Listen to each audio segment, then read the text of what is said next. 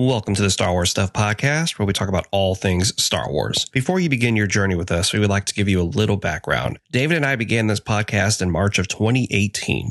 The first few episodes have terrible sound due to the fact that David and I had no idea what we were doing when we first started.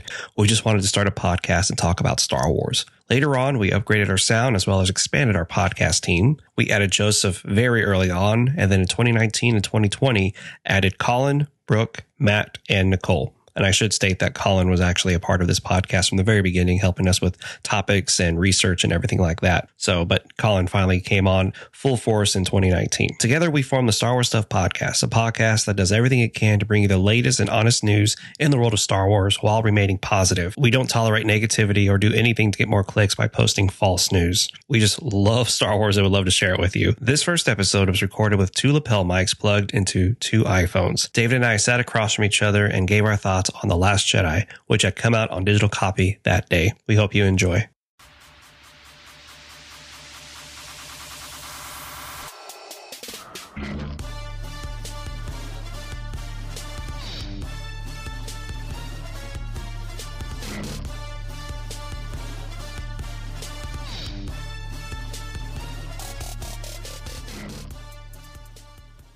All right, welcome everyone to episode number 4.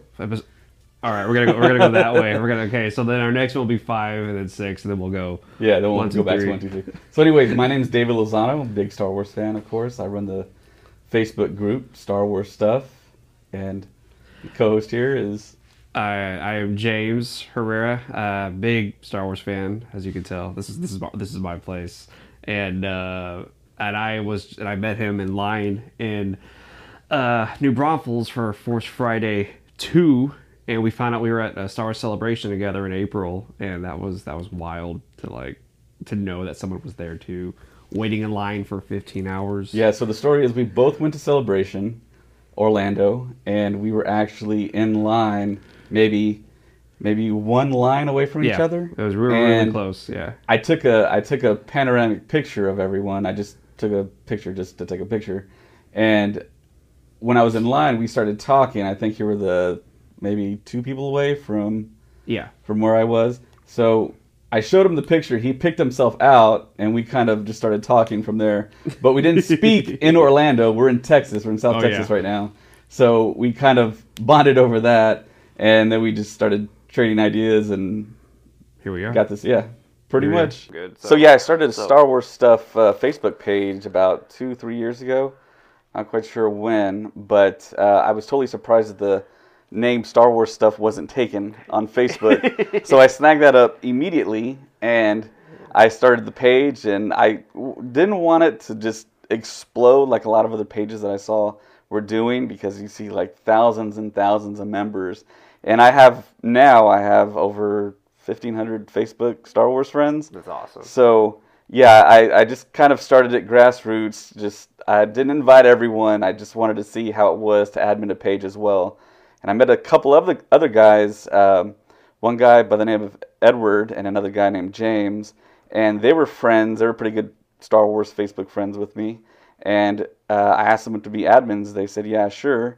And the page has been going pretty good for the past couple of years. Yeah, I remember when you told me, you were like, it's called Star Wars Stuff. You'll find it on Facebook. And I was like, okay, Star Wars Stuff. 1579, 1138. No, Star Wars Stuff was the only one. And so when we developed this, we were saying, hey, what are we going to call this podcast? Because I was just called the Star Wars Stuff Podcast. And there, I looked it up, there's no Star Wars Stuff Podcast. Everybody has like a name for their podcast, and ours is going to be the unique Star Wars Stuff podcast. And we'll talk about anything and everything Star Wars. That's the name of the game here. So I thought for the first one we should talk about The Last Jedi. It just came out today. What's the day? March 13th. Just came out today for digital download, and it downloaded to me like on my phone at like 11 last night.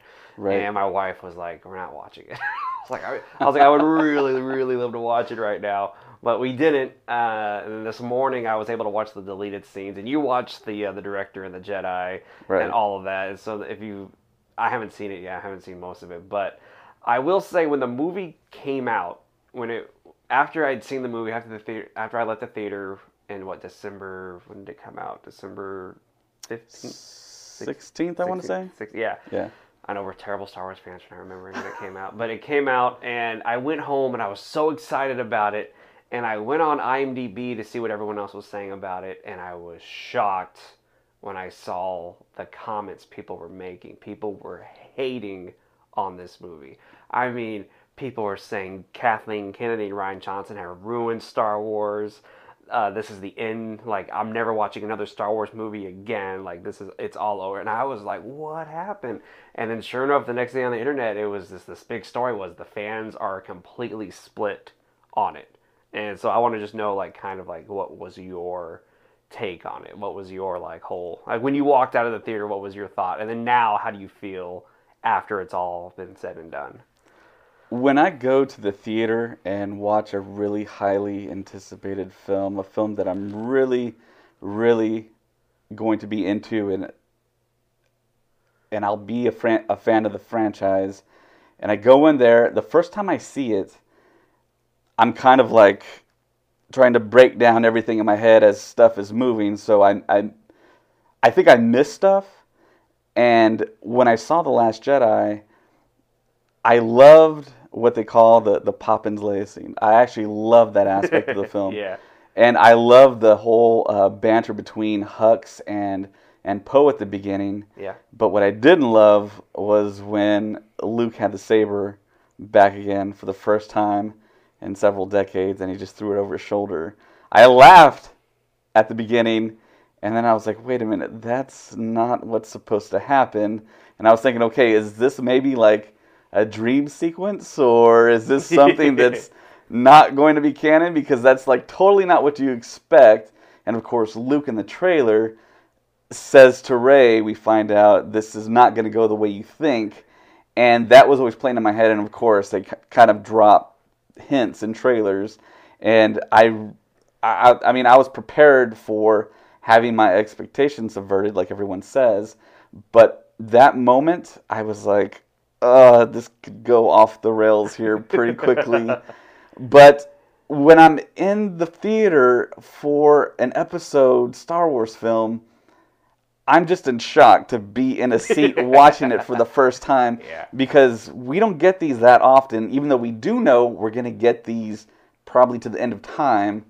But it's still such a momentous occasion to be in a theater watching an episode film and knowing this is going to be canon, and you can't change it. It's set in stone. Yeah. Once it's there, it's there, and unless they go through some unprecedented move and just rip it out of canon, which a lot of people made petitions for and signed petitions for. But I can't believe that. To me, yeah, that's a little absurd.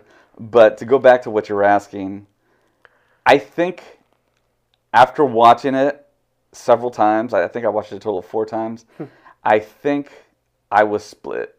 The only reason I was split was just the Luke Skywalker aspect of it. To me, he wasn't handled the way that he should have been handled.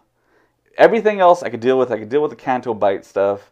I could deal with the new characters. Rose, people have a lot of complaints. I thought she was really good. I really love Kelly Marie Tran. Yeah. I could not believe the hate for her. I was like, she was awesome. And then plus the main theme of the movie, the score, was her theme. Like that, right. The Rose theme was what John Williams wrote new for the movie, and I was just shocked that people were like, "Get her out of here!" That she was horrible, and I was like, "Man, sorry, I didn't mean to interrupt you, but yeah." No problem. So yeah, I thought she was a great pick for that role. If you watch The Director and the Jedi, they kind of go not too much in depth, but they do talk about the casting process and Ryan's thought process to casting Rose. And she was basically a newcomer. She hadn't really done anything before. Mm-hmm. I think she was like a comedic actor. I think she was in some type of maybe like the Groundlings or something. I read somewhere that she'd actually never seen a Star Wars movie before she auditioned. Right. Which I kind of, yeah. After hearing what you said about her, it's like I can kind of see why he would cast just somebody brand new to the whole thing, and then throw them into this huge story. And so even now you're still split about it. Even now you're still. Well, I did download it last night, or I streamed it. I tried to download it. I was on vacation, and watching more of the scenes over and over again, it's a weird type of situation. It's almost like a dilemma. And Mark Hamill saying that he totally disagreed with the way that Rian Johnson was taking the character. I mean, that kind of lends credence to my opinion and my thought process. And then when you talk to other Star Wars fans that are totally pro Last Jedi, they bring up the fact that in Return of the Jedi, Mark Hamill wanted to be like totally ripped and have like a claw earring and totally be like a renegade. And they point that out, and yeah, he has bad ideas, but yeah, that was a bad idea. But this idea, to me, was a slam dunk that Luke Skywalker was going to show up in the end and go ballistic, which is not what we got. We got an incredible force power, and we saw something we never seen before on screen. But to me, him physically being there would have been so much more satisfying, and to just kind of almost breathe a sigh of relief that we finally got Mark Hamill back. And Mark Hamill's acting just blew me away. Oh, yeah. I was like, wow, why hasn't this guy been acting more? Because I don't think he's really done much after Return of the Jedi. He did I know he was in an episode of Frasier. Really? He was a guest star in a Frasier episode. I remember going, hey, it's Luke Skywalker. Yeah. And then I found out he was the Joker in the new, the animated series.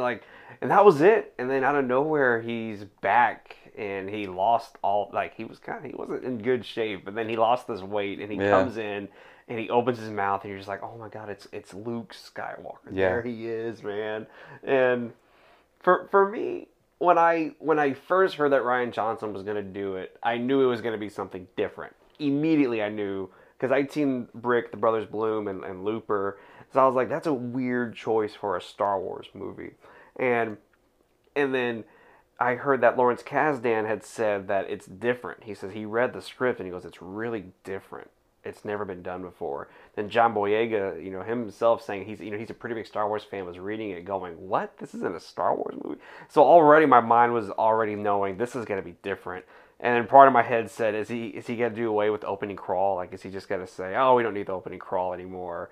And because this was the first Star Wars movie that starts immediately after the last one. So I was like, what are they going to say? What's the opening crawl going to say? Is it going to be like, you know what happened? And then the camera pans down and the movie starts. But I remember it starts in the big sequence at the beginning, and I was like, whoa, that was cool. And then when you said when he gets to Luke holding the lightsaber, I was thinking, oh my God, what's he gonna say? What's he gonna do? He tossed it, and I just went, oh. I didn't laugh, I just went, oh, okay. And then I was like, all right, let's see where this goes. And then it hit me in the trailer, the very first teaser trailer they showed in Florida. At the very end, Luke says it's time for the Jedi to end. And that's when it all made sense. For me, it all made sense for me right then and there. I said, oh, he doesn't want anything to do with this. And so once I put that together in my head, I was okay with it. I will say, I don't think I was okay with him milking the sea cow. I mean, that was something that I wasn't expecting him to, for them to show. I was actually kind of fine with that, actually. You were okay with that? Yeah. My wife, she loved The Last Jedi. She said, I loved it, but he did not have to milk that sea cow. She told me that later, and I started laughing. She goes, it was perfectly fine. He didn't have to do that. Yeah, to me that fit, but throwing the hilt didn't. Jeez, that's bizarre. Nah, for me it was the space milk. It was green. I was praying to God it was going to be blue, just so we would all start laughing, but they made it green. And I just thought how amazing it would have been if it was a blue milk. It would be like, that explains everything. And but one thing I was thinking about the other day was, it's really cool that the majority of all of Luke's stuff, if you think about it, is all done on this island with nothing but ocean around him. And then to realize that he came from Tatooine and he was raised there until he was, 19? And it was just him and nothing but sand around. So I love the contrast of desert, and then now it's just ocean and it's just breathing down his neck and he's there by himself. And the Canto Bight stuff I was okay with. I wasn't too crazy about Benicio del Toro's character. I mean, I love Benicio del Toro. I think Right. Benicio del Toro is an amazing actor. And Same here. And when I found out he was in the movie, I was excited. And then as I found out what he did in the story, I said, man, you missed an amazing opportunity with Benicio del Toro. Like, I had first thought he was going to be like almost a Han Solo-esque person who shows up and then leaves, then comes back and saves the day. But then I thought, but you know what? That's what everyone would be expecting. And Johnson was not about doing what everyone was expecting. He was about making sure what we thought was going to happen didn't happen. And this was the first Star Wars I've ever seen that stuff happened that I was like, like, whoa! Like I didn't see that coming at all. Like what is going on? And that's what I think I loved about it. Like I loved that it was so unpredictable. You couldn't foresee what was going to happen. I mean, I've grown up with 4, 5, and 6, so I know what's going to happen. 1, Right. 2, and 3, we all knew what was going to happen. 7, you don't know, but you can kind of figure out. But Right. this movie, I had no idea. And that's what I loved about it. I love that it was just completely unpredictable. But Yeah, I had no issues with the unpredictability, but just the execution of what happened, I think, with Luke. With everything else, I'm okay with. I mean, Space Milk. yeah, I'm fine with that. I'm fine with Leia floating through space. Oh, yeah, and yeah. you hear people talk about that. Well, there's no. I mean, that was totally the first time that's ever happened, but actually, that's not true. In Rebels, Kanan does it, and he did it before The Last Jedi came out. Okay. So, and Rebels is canon, so you got to take that into consideration. For me, Star Wars fans are the hardest people to please. We're the best fans, Right. but when it comes to a new story, we all just get so defensive, so I don't know, just so crazy when it comes to like all these like the execution of what happens, because in our heads we all have an idea of what's going to happen. Oh, there's a big dog outside. But we all have an idea of what's about to, what we want to happen. But then when it doesn't happen, we're like, oh, that was a terrible movie. That was horrible. And I feel like a lot of people felt that way about this one. And I was like, man, I get it. But Way back in the days where we did not know that we were going to get more movies, I always felt that somehow, some way, through a fortunate circumstance, but more so through an unfortunate circumstance, we were probably going to get more films. And by unfortunate, I was thinking maybe the death of George Lucas and his estate selling off rights. But thankfully, he did sell to Disney, which I was thinking the other day, why exactly did he do that if he already had an outline and scripts for 7, 8, and 9? To me, it doesn't really make sense at this point to me. if you have your movies, why would you sell them? Right, exactly. Because, he could have easily came out and said, hey, I'm going to make 3 more. And you know what? They would have made billions. People would have flocked to see it again. And I see what you mean, though. Why would he sell? I mean, but part of me thinks, he was, what's he, like in his 70s right now, early 70s? Right. And like every Or other he's Star kinda- Wars fan, I did see the video with him seated down with Bob Iger where he's talking about, I wanted some place for Star Wars to go that could shepherd it, keep it safe. And he talked about how when he created the films, people thought, oh, these are Disney movies. And he would tell people, no, they're not. And I understand that whole aspect, but I mean, if he had 7, 8, 9, to me, I feel like if I were him, I would have done 7, 8, 9, then sell. But he sold, and I don't know, it's kind of like, thankfully, in a sense, and we got the films really quickly. The other thing is, if he would have done 7, 8, 9, he would have taken his time, because Disney's just churning them out now. Yeah. And that's a good thing and a bad thing, I think. But The Force Awakens, in hindsight, I think that was the film that had to be made. And I think it was above average. I'm still trying to calculate the sequence of good to bad, worst to best. And it's just so hard. Even with Last Jedi, I mean, that throws such a monkey wrench in all that. Because I loved Rogue One. I'm wearing a Rogue One hat. I love it. I love what they did. But when you know what happened behind the scenes with Tony Gilroy coming in, doing the reshoots, and I know a bunch of people made a bunch of noise about reshoots. Every major film has reshoots. Every movie has reshoots. But So- because it's a Star Wars movie, though, Yeah. it has to make headlines. Yeah, and I took it with a grain of salt, but then you find out that Tony Gilroy did reshoot the ending, and all of those scenes from the trailers were taken out, and we got kind of a different ending, which was good. The film still turned out great. Yeah. And then to see Gareth Edwards show up at the Battle of Crate, and I was like, oh, okay, well, they still have a good relationship. But then later on, I found out that Gareth and Rian Johnson are really good friends, and they bonded over Star Wars. Oh, okay. So I don't know if it was because of their friendship or what. I don't know. I'm going into like almost like gossip territory here, but I just want to know, and I'm very invested, and I love Star Wars, and it's so interesting to me how this all works. Oh, yeah. I was, And we could talk for hours. yeah, we could talk Days. for hours about what Decades, happened. maybe.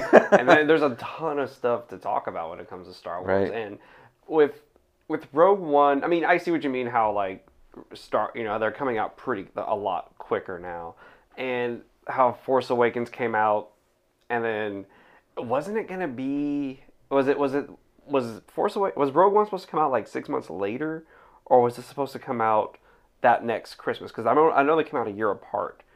I could have sworn it was supposed to come out earlier, but they pushed it back.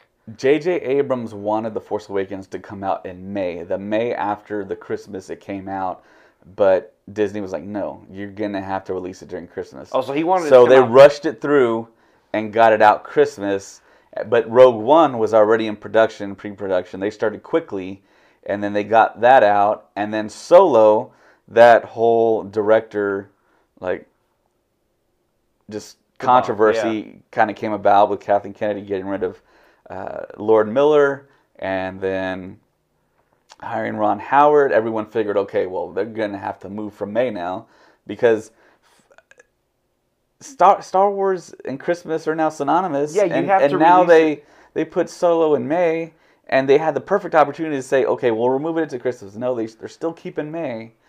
And people bring up other podcasts, talk about, well, they already have their tentpole in Christmas time, which is Mary Poppins. Mm-hmm. And I don't know, to me, Mary Poppins isn't really That's not going to make as much tentpole money. worthy. Yeah. It's But, not like a I mean, Marvel they have the movie. reasoning there. And before that, I think James Cameron was going to release an Avatar film. Oh, yeah. And Disney and James Cameron are tight.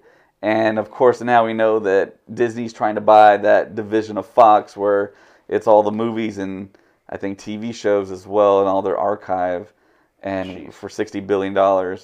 But see, then Cameron moved away from December. So it's kind of like, what's going on? But when you do see the director in The Jedi, Kathleen Kennedy looks super active. Oh, yeah. Like, she's really working. I mean, and there's a part of that film where they're just talking about how much sleep did you get? I just went home, went to bed, came back to work. Jeez. And then went to bed, then came back to work. And they're just talking about it. It's like, I wonder how that would be like. I mean, just in the trenches and making a Star Wars film and just having that lack of sleep, working like 16-hour days. It amazes me that people don't trust Kathleen Kennedy. Like, when The Last Jedi came out, a lot of people said Kennedy is ruining it. Kennedy doesn't understand what she's doing. But you got to look at what's happened since Disney bought Lucasfilm and what we've gotten 3 movies. She's put these movies out. She's made sure that these movies have their release date and they come out. And if somebody is not working right, we all know it. We all saw now that she's like, all right, you're out. You're fired. If you're not going to do what we all set out to do in the first place, you're out. And I think she's doing something amazing with these movies. I think she's trying to move it forward. And then plus, it's all about, merchandise. And so they're trying to sell the toys. They're trying to sell, all the shirts and the hats and everything. And, she's trying to also do that. And also she's trying to make these movies. And these movies are, in my opinion, are really, really great. They are what Star Wars needed after the prequels, which the prequels weren't bad. They weren't bad, but they weren't what we were expecting. And so I feel like these movies are kind of just, I don't know, start like being new, but also paying a lot of tribute to what happened before, but not erasing what happened before. And I feel like Kennedy is doing a really great job moving all of this forward. And I'm anxious to see how Solo is going to be. I'm anxious to see how 9 is going to be. And then one thing people keep talking about, I'm going to go back to The Last Jedi. One thing a lot of people keep saying about The Last Jedi is, it doesn't it doesn't feel right. And the one thing I keep thinking is, okay, when Empire Strikes Back ends, what happened? We found out Vader is Luke's father. Spoiler alert. Yeah, spoiler. I'm sorry. I didn't mean to spoil that for anybody. But we find out. But no, but think about it this way. We didn't know for sure. If you really remember, when he says it, you're kind of like, is that true? Or is Vader just messing with Luke? And then Han Solo gets taken away. And it's like, what's going to happen to Han? And so that's where the movie ends. And I read some of the reviews from when Empire came out. A lot of people didn't like Lando Calrissian. A lot of people didn't like the whole Cloud City sequence. A lot of people were like, why didn't the movie end with them rescuing Han Solo? It shouldn't have ended like that. It should have ended them saving him, not him being taken away. And the one thing I keep telling people about The Last Jedi is, hey, there's a third movie coming out. Episode 9 will be here, just as Return of the Jedi came out after Empire Strikes Back. Whereas Return of the Jedi starts out, the movie starts to go, and you go, oh, this makes a lot of sense now. I see where the story's going. The whole beginning is them rescuing Han Solo. The Lando now is a really important character, and it all makes sense. And so part of me thinks all the naysayers for 8, I mean, not naysayers, people who didn't agree with it, I think for 8 are all going to watch 9 and be like, oh, that makes a lot of sense. Because I know a lot of people were pissed off that Snoke doesn't get his backstory. We still don't really know who Snoke is. I mean, they kind of mention it in the novel about how he came about, but they really don't go into detail about him. So I feel in 9, they are probably going to give us that backstory. I think. I don't know.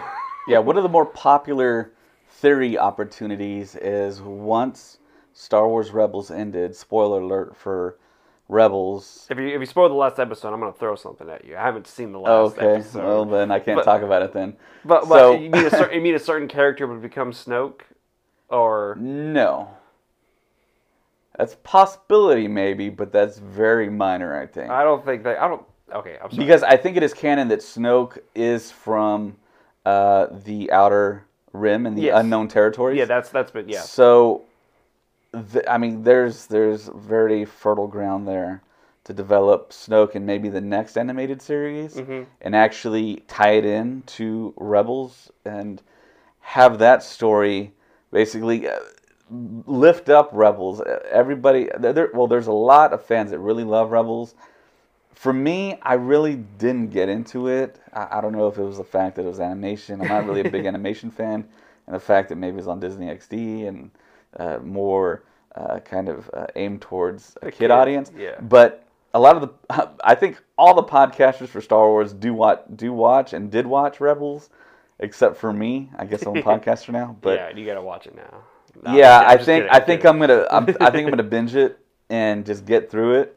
But of course, I mean, there's a lot of opportunity, and the screening they had at Lucasfilm, they invited a whole bunch of fans, which was really, really cool, and they all loved it. I mean, everyone loved it. People were comparing and saying that Dave Filoni should probably do something in the saga films, or even people were even recommending him going to like a Kevin Feige type status for Lucasfilm, because he's been there since the beginning. He was groomed by George Lucas. He made Rebels. You said you watched what episode did you end on? I ended on episode 4. I'm about to start 5 of the season that's out. I mean, the season's just because Filoni did something in Rebels that I didn't think we were gonna see for a very, very long time as a plot device, and it's I think it's my favorite plot device. He used it. He tackled it so well, and I saw and read people talk about, well, if he did it there, he didn't do it here. I mean, that was totally wrong, and it doesn't really fit, doesn't make sense. But I think it did. I think people were just trying to like nitpick and find something wrong with it. But when you watch the episode, it totally works, and it's like, wow, it's one of the hardest things to pull off what he did, and that impressed me. A lot of people are impressed with Dave Filoni. They talk about his storytelling and his capabilities and what he's done for us in the past, and I really haven't, I don't know, gravitated to like Clone Wars and The Clone Wars, I think I saw like 3 or 4 seasons of the Clone Wars. Yeah. But with the Rebels, my brothers were like, you gotta watch it. So I watched it, and some of the episodes you could tell are for kids, but then some of them, like, it's spread out through the seasons, are like really dark, really just intense, and I'm over here watching going, good grief, like this is great stuff. But I don't think, I think Kennedy should keep doing what she's doing, and I think she was smart to keep Filoni on on board, because he's doing something really, really special with Star Wars. He's bringing it to a new generation of younger kids. Because one time I was talking to this kid, and he had a Star Wars shirt on, and I said, "What's your favorite Star Wars?" He goes, "The Clone Wars." I was like, "You mean Attack of the Clones?" He goes, "No, The Clone Wars."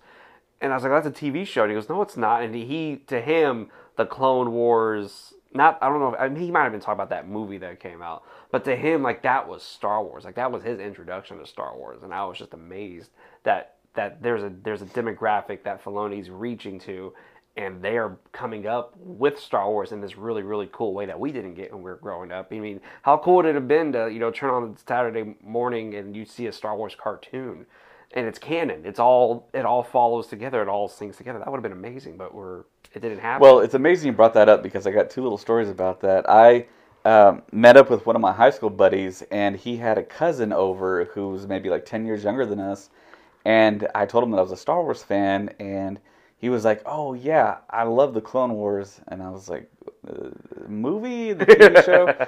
He's like, "Well, I love all that. Plus, I love the video games like Star Killer and all that stuff. The Force Unleashed was awesome." Oh yeah. And he's like, "I love that over anything." And he started talking about the Clone Trooper armor, and he went into detail, and I was like, "Oh my gosh!" I don't even know that stuff. Yeah, it was like, wow. I mean, like a true legit like Clone Wars era Clone Trooper fan. Yep.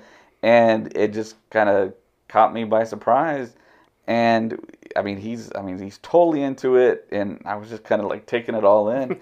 And there was a commissioner of a basketball league that I'm in. His daughter saw my keychain, and she's like, "Who's a Star Wars fan?" And I said, "Me, right here." And she's like, "Oh yeah, I love Star Wars." And I was like, "Oh yeah, really?" I said, "Who's your favorite character?" Thinking it'd be like Luke, Han, Leia, someone like that. She goes, "Ahsoka." And I'm like, "What?" Oh. She's like, "Yeah, Ahsoka's, but I love her more than anyone." And I was just stunned. I'm like, wow. But of course, I think she's like a freshman in high school. Mm-hmm.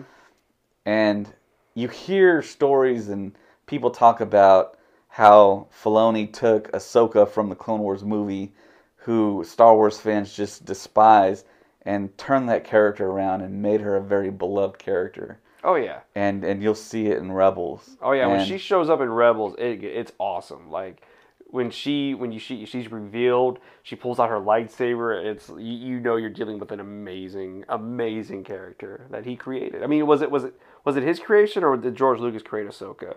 Because I remember I heard George Lucas say like he would never be able to introduce Ahsoka. I want to say it was Filoni. Filoni created okay. it, and George Lucas signed off on it. Okay, all right.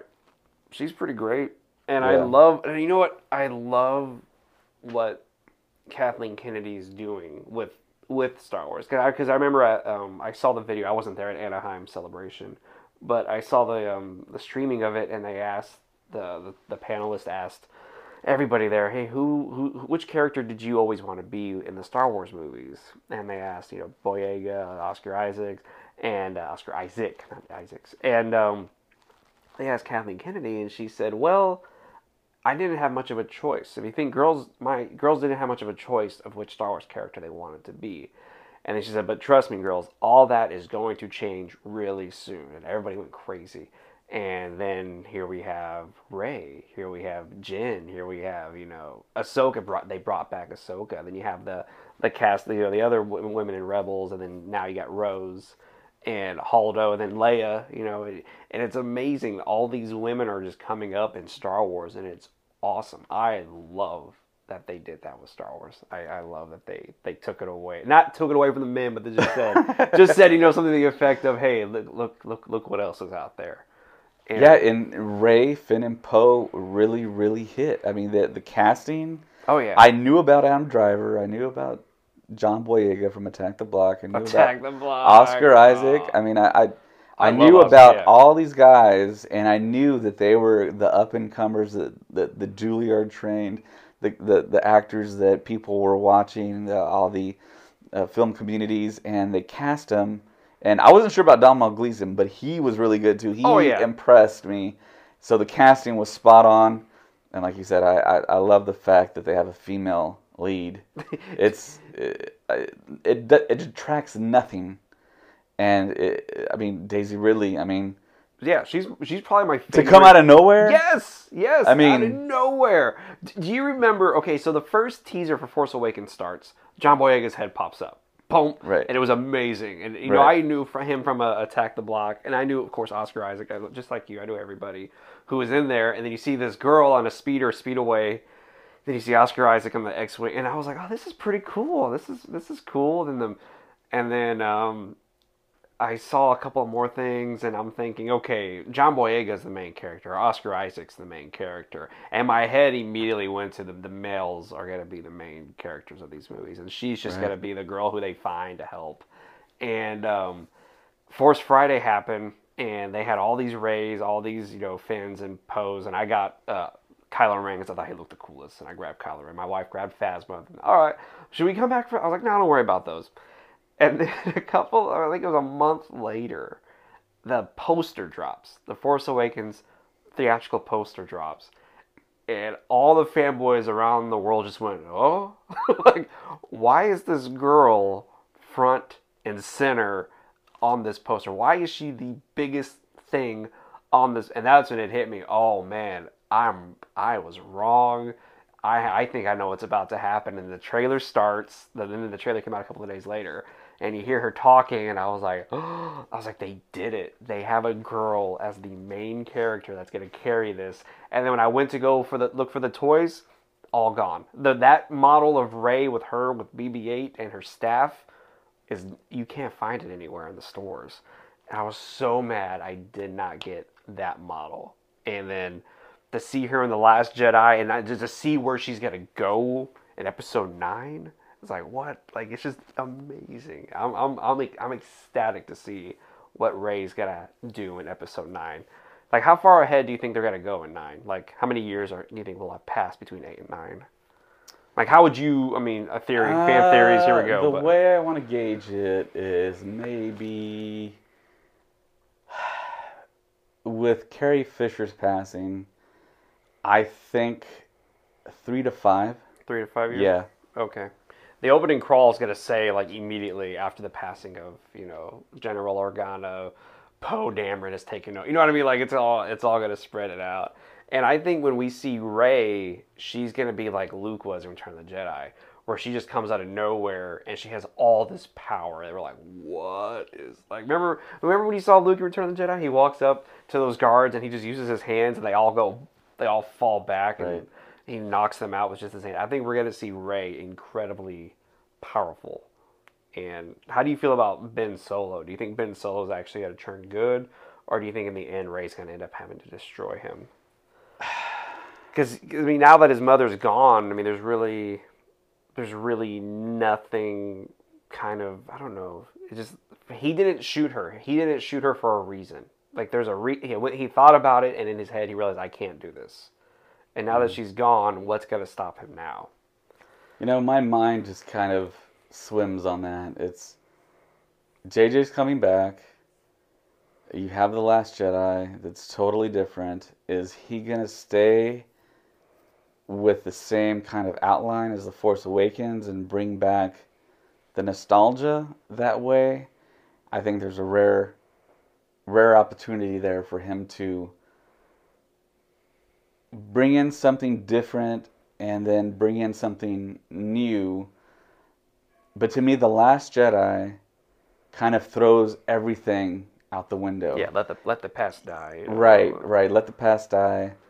And now it's just so wide open for JJ. I think The Last Jedi actually helps out Abrams in crafting a new story that's going to be his own. I think it basically unshackled him.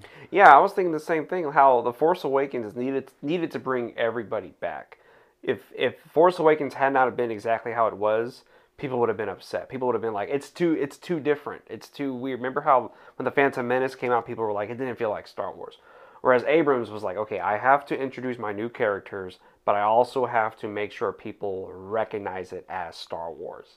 Right. And then with The Last Jedi, Rian Johnson said, okay, the hard part's done, which was to bring people back.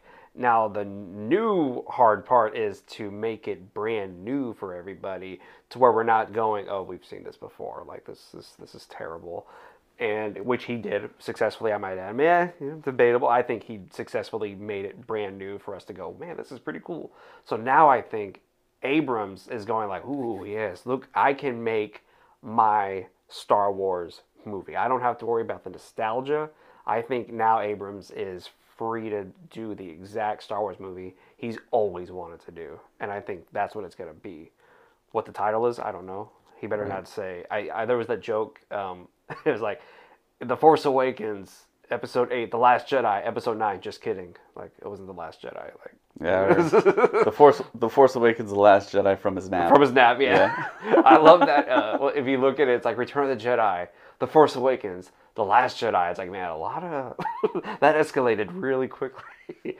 But I'm anxious to see like what's gonna happen now. And like I said, The Last Jedi is my second or third favorite of the Star Wars like saga, because for me it was dark and it was different, and it's what the saga needed, in my opinion. I mean, this is just me talking, but in my opinion, as a Star Wars fan, I'll always be able to look back on The Last Jedi as just this really unique point in the trilogy. I mean, not the trilogy, in the whole. What do you call 9?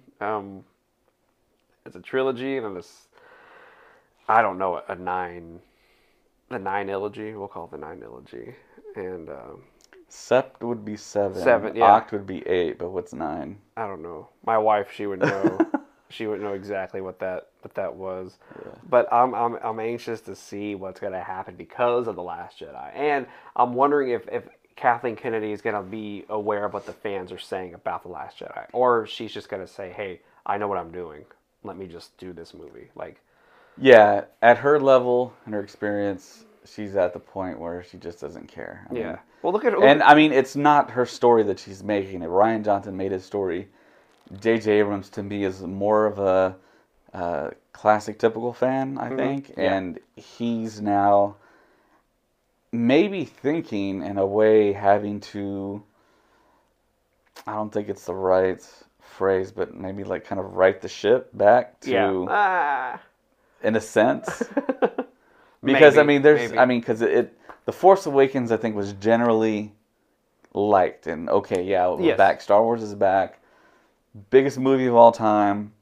But then the naysayers said, well, it was basically an outline, A New Hope, and like pretty much of A New Hope. And then everyone was like, oh, okay, well, we see the walkers and the white, and this is going to be a mirror of Empire, which, of course, I don't think real fans really wanted to see that. No. And then, of course, we didn't get that. And then they got pissed. And then, about cut in half, I think, good. I mean, it's tough to throw out a percentage, but, there was a lot of fans that were disappointed and didn't want to see necessarily what happened. But now, I don't know who put it out there, but it's out there that JJ's going to tie all 3 trilogies together. Yeah, I heard that too. He's going to bring in the Phantom Menace. I think he's going to bring in the Chosen One, the Prophecy. And I think he's going to bring that in. And then something, I heard a rumor a long time ago about how the the ancient Jedi actually misinterpreted the prophecy about who the Chosen One was. And that in episode 8, they're supposed to say it, but I guess they're not. But in episode 9, apparently that's all going to come out, which was, this is what they were waiting for. We thought it was Anakin, but it wasn't Anakin. It was somebody else, was actually the Chosen One to bring balance to the Force.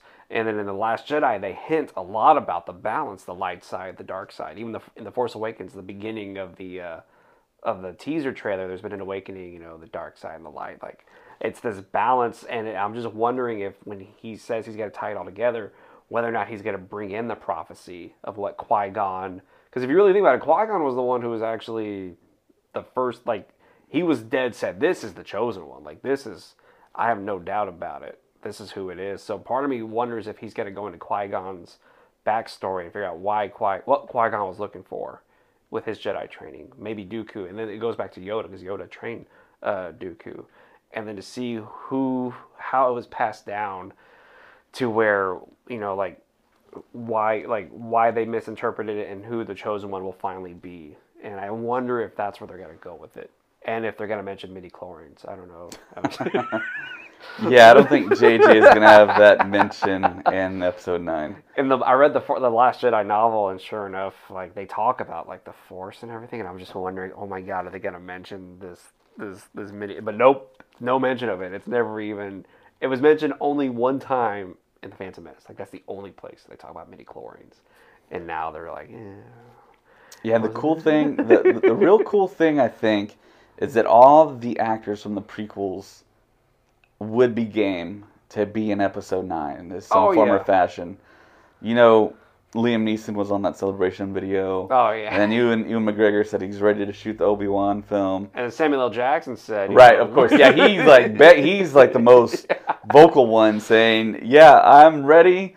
We have known Jedi to fall from great heights and survive. And we didn't see Mace. We don't know what happened. He could have landed on something. Yeah. But I agree. I think they would all come back. They would all come back to tie everything together. Wow, that would be incredible. It would be incredible to me to get JJ to get the episode 1, 2, 3 actors all together in a scene from that era and have it in this film. I don't know if it'd be time travel. I don't know if it would just be some type of It would be like a Force vision, because now we know that Rey can. That would be perfect. That would be perfect to have that, and then jump to the original trilogy and have a sequence there, and then to this trilogy. I mean, possibilities are endless. I would really love to see something like that if he is truly trying to tie it all together, and then you could have the Rebels characters in the flesh. Wouldn't that be something? That would be amazing. And then everybody would just go it's all complete. It's complete, which sucks. Right. Because 9 is it. 9 is it for the Skywalker rebellion, and that's it for this. Yeah. It's got to be all over. So and it's sad to think Johnson's trilogy is not going to have any Skywalker or any And then now the creators of Game of Thrones. I have the total opposite opinion of the Johnson trilogy. I think he's the perfect guy to go out and do his own thing, not touch anything we know, because we won't have these expectations like we did with Luke, like I did with Luke. So, I mean, he could do anything, and I mean, it's such a great thing for an acclaimed director to have. And then with the hiring of Benioff and Weiss, everyone's saying that, we're almost sure that he's going to do something Old Republic, something in that era. You don't think so? I don't think they're going to do anything. I don't... See, part of me thinks Kennedy doesn't want to use all that. I think she wants to do something new. I think they will do something based around that time, but I don't think they're going to do exactly the Old Republic. They may even go all the way back to the early days when the Jedi and the Sith were in battle with each other. Well, not exactly anything that's been done in the video games, but something within that era where you have the technology and the droids that they had, and those characters, some of them are slowly becoming canon. Yeah. So, I mean, you kind of have that as a basis, and I know it would make a lot of EU fans mad if they just decided to make completely Knights of the Old Republic the video game canon, which is a great video game. Yeah. And I'm anxious to see. Like, I'm anxious to see what they do. And a part of me, the nostalgic in me, is sad that it's not going to be Skywalker. It's going to have nothing to do with that.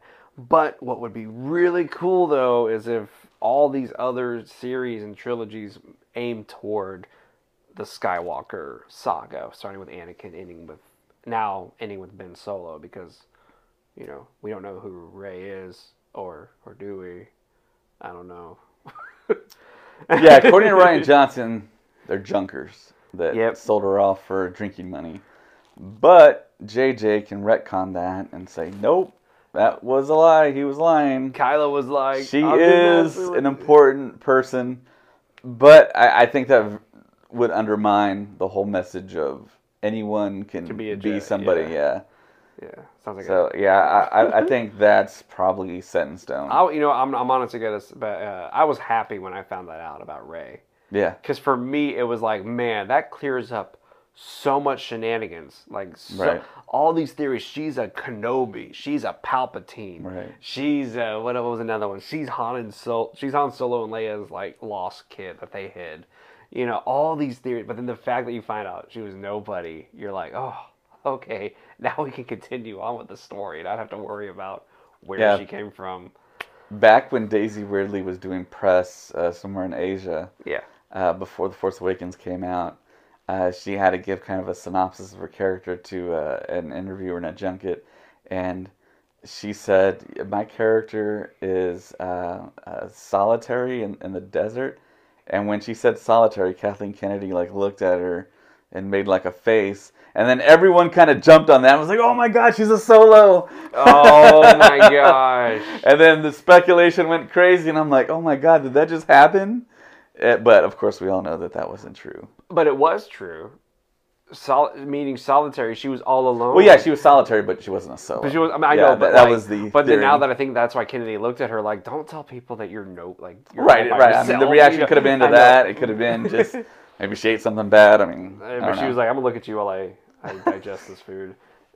But I love that she was nobody, and I love that and I love the fact that Kylo Ren, Ben Solo was able to use that. The same way that Vader and Palpatine are able to use that want they have to join them.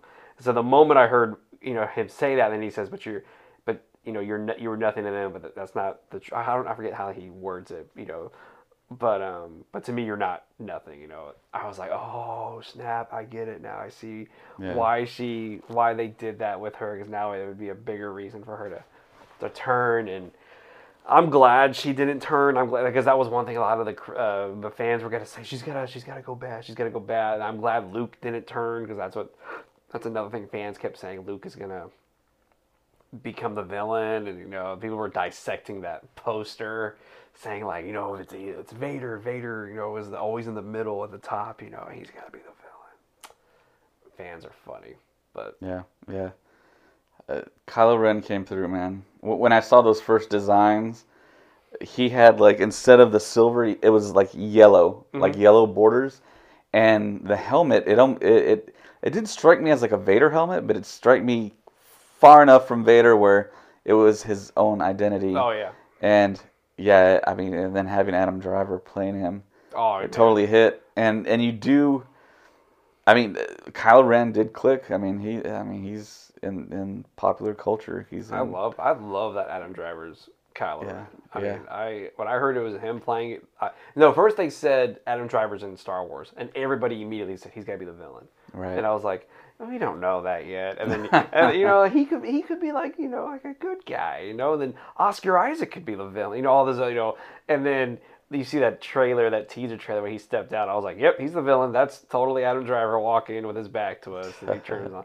And then when I heard his voice in the mask, I was like, he sounds amazing. Right, yeah, the voice. Sounds wicked cool. That Monday night, was it Monday Night Football? That trailer when that came out, I was like, oh man, there's one hurdle that they cleared with the voice, because the voice, I mean, I felt like he was going to be totally compared to Darth Vader, which he really wasn't. No, yeah, exactly. Which was kind of surprising. We didn't naturally do that, you would think, but I mean, he was his own character, stood on his own. and people did have the criticism that he was kind of whiny. But I mean, he's a big dude. He's intimidating, so it's hard for him to come off as whiny. He's just coming off as like a junior Sith in a way. I mean, he's still like just learning the ropes of being a villain, and now he's in The Last Jedi at the very end. He's the new supreme leader. So, but he did act a little childish there. You know what I mean? Like right. Taking the lightsaber, just swiping all those screens and consoles. That was an awesome scene. Oh yeah, in the first. I love that. Or when he's messing up the interrogation room, and those two stormtroopers are like, "Nah, man, we're just gonna walk this way."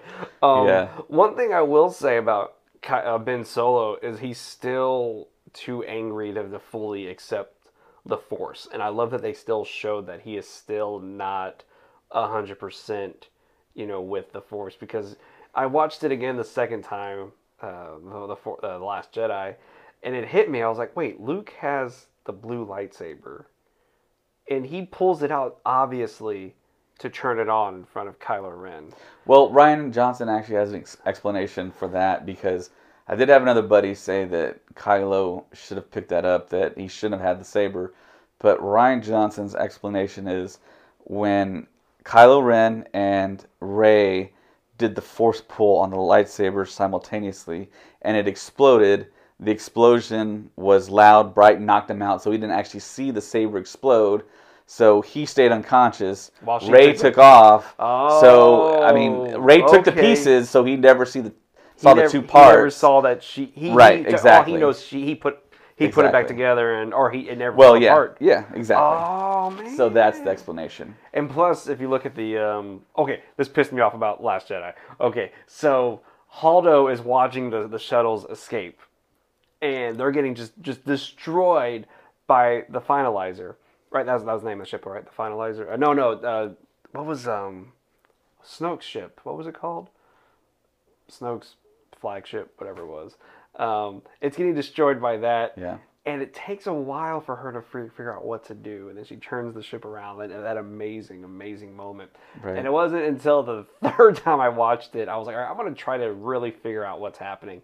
And I figured out that there's like 3 things happening simultaneously when that's happening. Finn and Rose are about to get assassinated. Kylo Ren and Rey are fighting for the saber, and the ships are getting taken. And so to us, we think Holdo's taken forever, but if you really think about it, it's all happening back to back simultaneously. So then I was okay with that.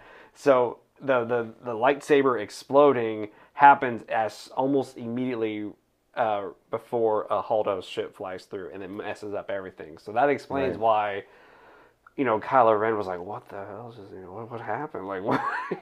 And so that makes sense, because I always thought that he was just so angry that he never even noticed that the lightsaber was blue and that they messed it up. But then and then someone else pointed out, and then I watched it again. Sure enough, the ground doesn't move whenever Luke Skywalker steps on it. Like sand doesn't get picked up. But in my head, I'm thinking, man, the look that Luke gives to Kylo Ren as Kylo Ren moves his foot, he like smirks at him because he goes, "I know what you're gonna do." Right. And then he runs over and he deflects it so easily. And in my head, I was thinking, man, if they would have gone that route, that fight would have lasted a second, because Luke would have just been like, "I know what you gotta do." Boom, the fight's over. But he needed him to distract him long enough for them to escape. So that's why I was like, that's pretty cool that they showed that. I think does he look at his feet twice, or it showed that one time? I'm not sure if Kylo ever looked at his feet. No. Luke looked at Kylo's feet when Luke looked at, because he looked at the way Kylo moved his foot to know how he was going to attack him. No, I didn't pick that up. You didn't pick that up? Yeah, next time you watch it, watch how he looks at Kylo's boot and how he moves it, and Luke smirks at him going, "Oh, I know what you're going to do." No. And that's why when he runs at him with a blade, he's able to get out of his way really quickly. Yeah.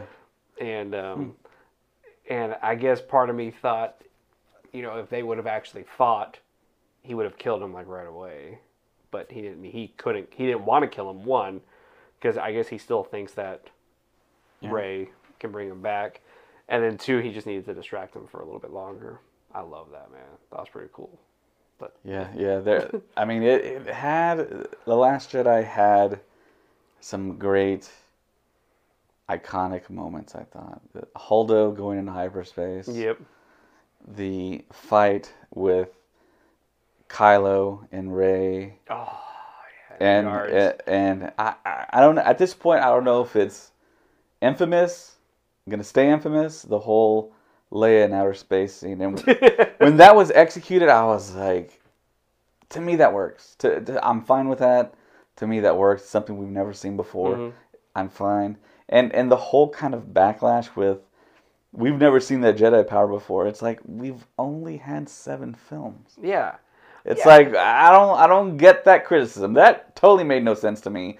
We should be seeing new Force powers every movie. I mean, because there are a lot. I mean, there's characters in the EU, not in the EU, that have powers that we've never seen before. Exactly. And look at this in Phantom Menace. Qui-Gon, Obi-Wan does the Force push. That's the first time we'd ever seen the Force push, when he knocks over the battle droids, and we all went like this, cool. Yeah. Jedi can do that. And then if you remember from A New Hope to Empire Strikes Back, the first time Luke calls the lightsaber to him in the Wampa's cave, right. That's the first time we'd seen that. But for some odd reason, we all accepted that right away, like, oh, that's a cool Jedi power.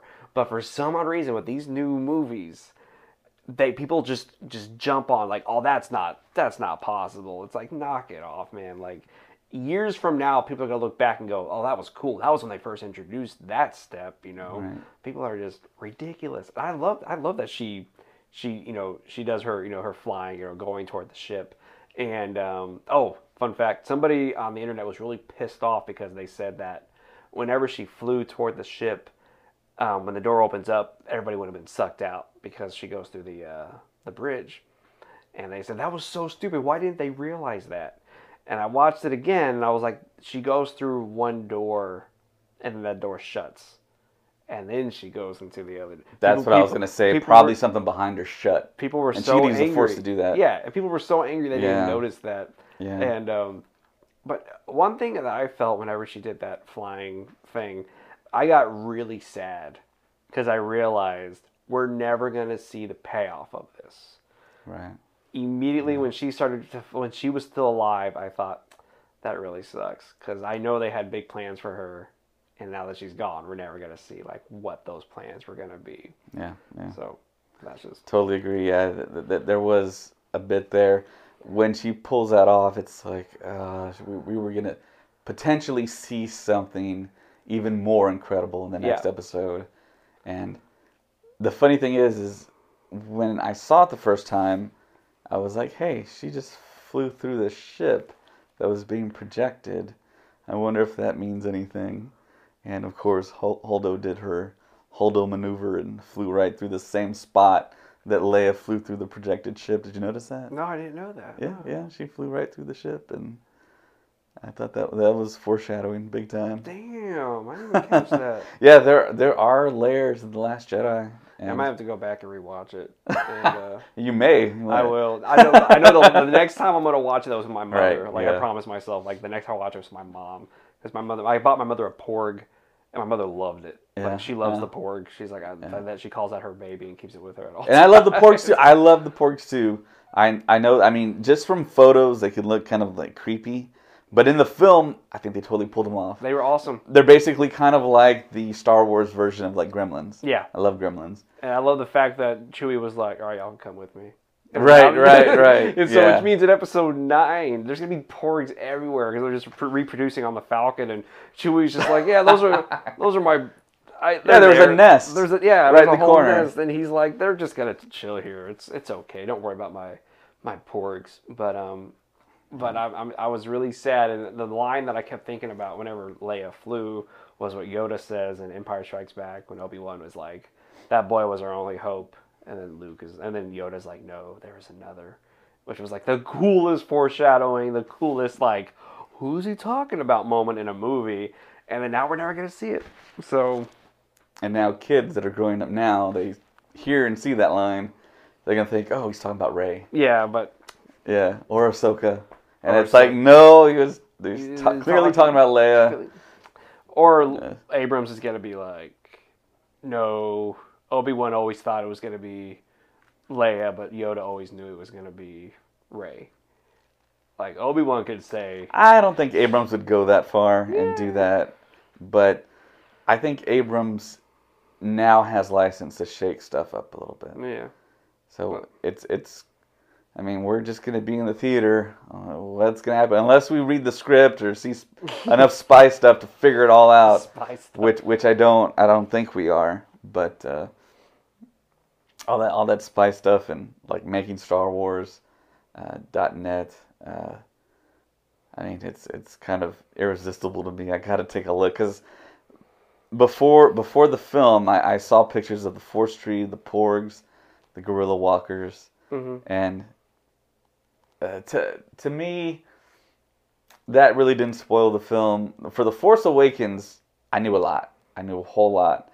There was even something, the script had leaked, and one of the podcasts did kind of a theatrical type reading of the script, and in synopsis form, I think, and with music behind it, and it sounded great. It sounded like actually a better version of The Force Awakens, but they did change some stuff, like the floating hand with the saber at the very beginning of the movie.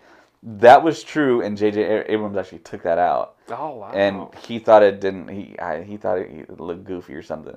To me, that would have been awesome to see Luke's hand with the saber in space, breaking the atmosphere of Jakku or whatever planet, Takodana, whatever, and then the hand burning up, and then it's just a saber, and then there was a character that picks it up, and then, of course, we all know Maz Kanata comes into possession of it. But we still don't know how. Right. We need to find that out. Right. And, yeah, that might be explored as well. I think he's got a lot to play with. I think that's it for us tonight, though. I think we talked about way more than The Last Jedi, but I think it was a lot of Yeah, fun. we kind of covered everything around it. I think once we view the film several more times, which I'm pretty sure we will, and we'll probably find more stuff to talk about and kind of concentrate. And this is the very first podcast. It's episode 4. So you never know. All right, well, thank y'all for listening, and we'll catch y'all the next time. Cool. Adios. May the Force be with you. That's all. It's a trap!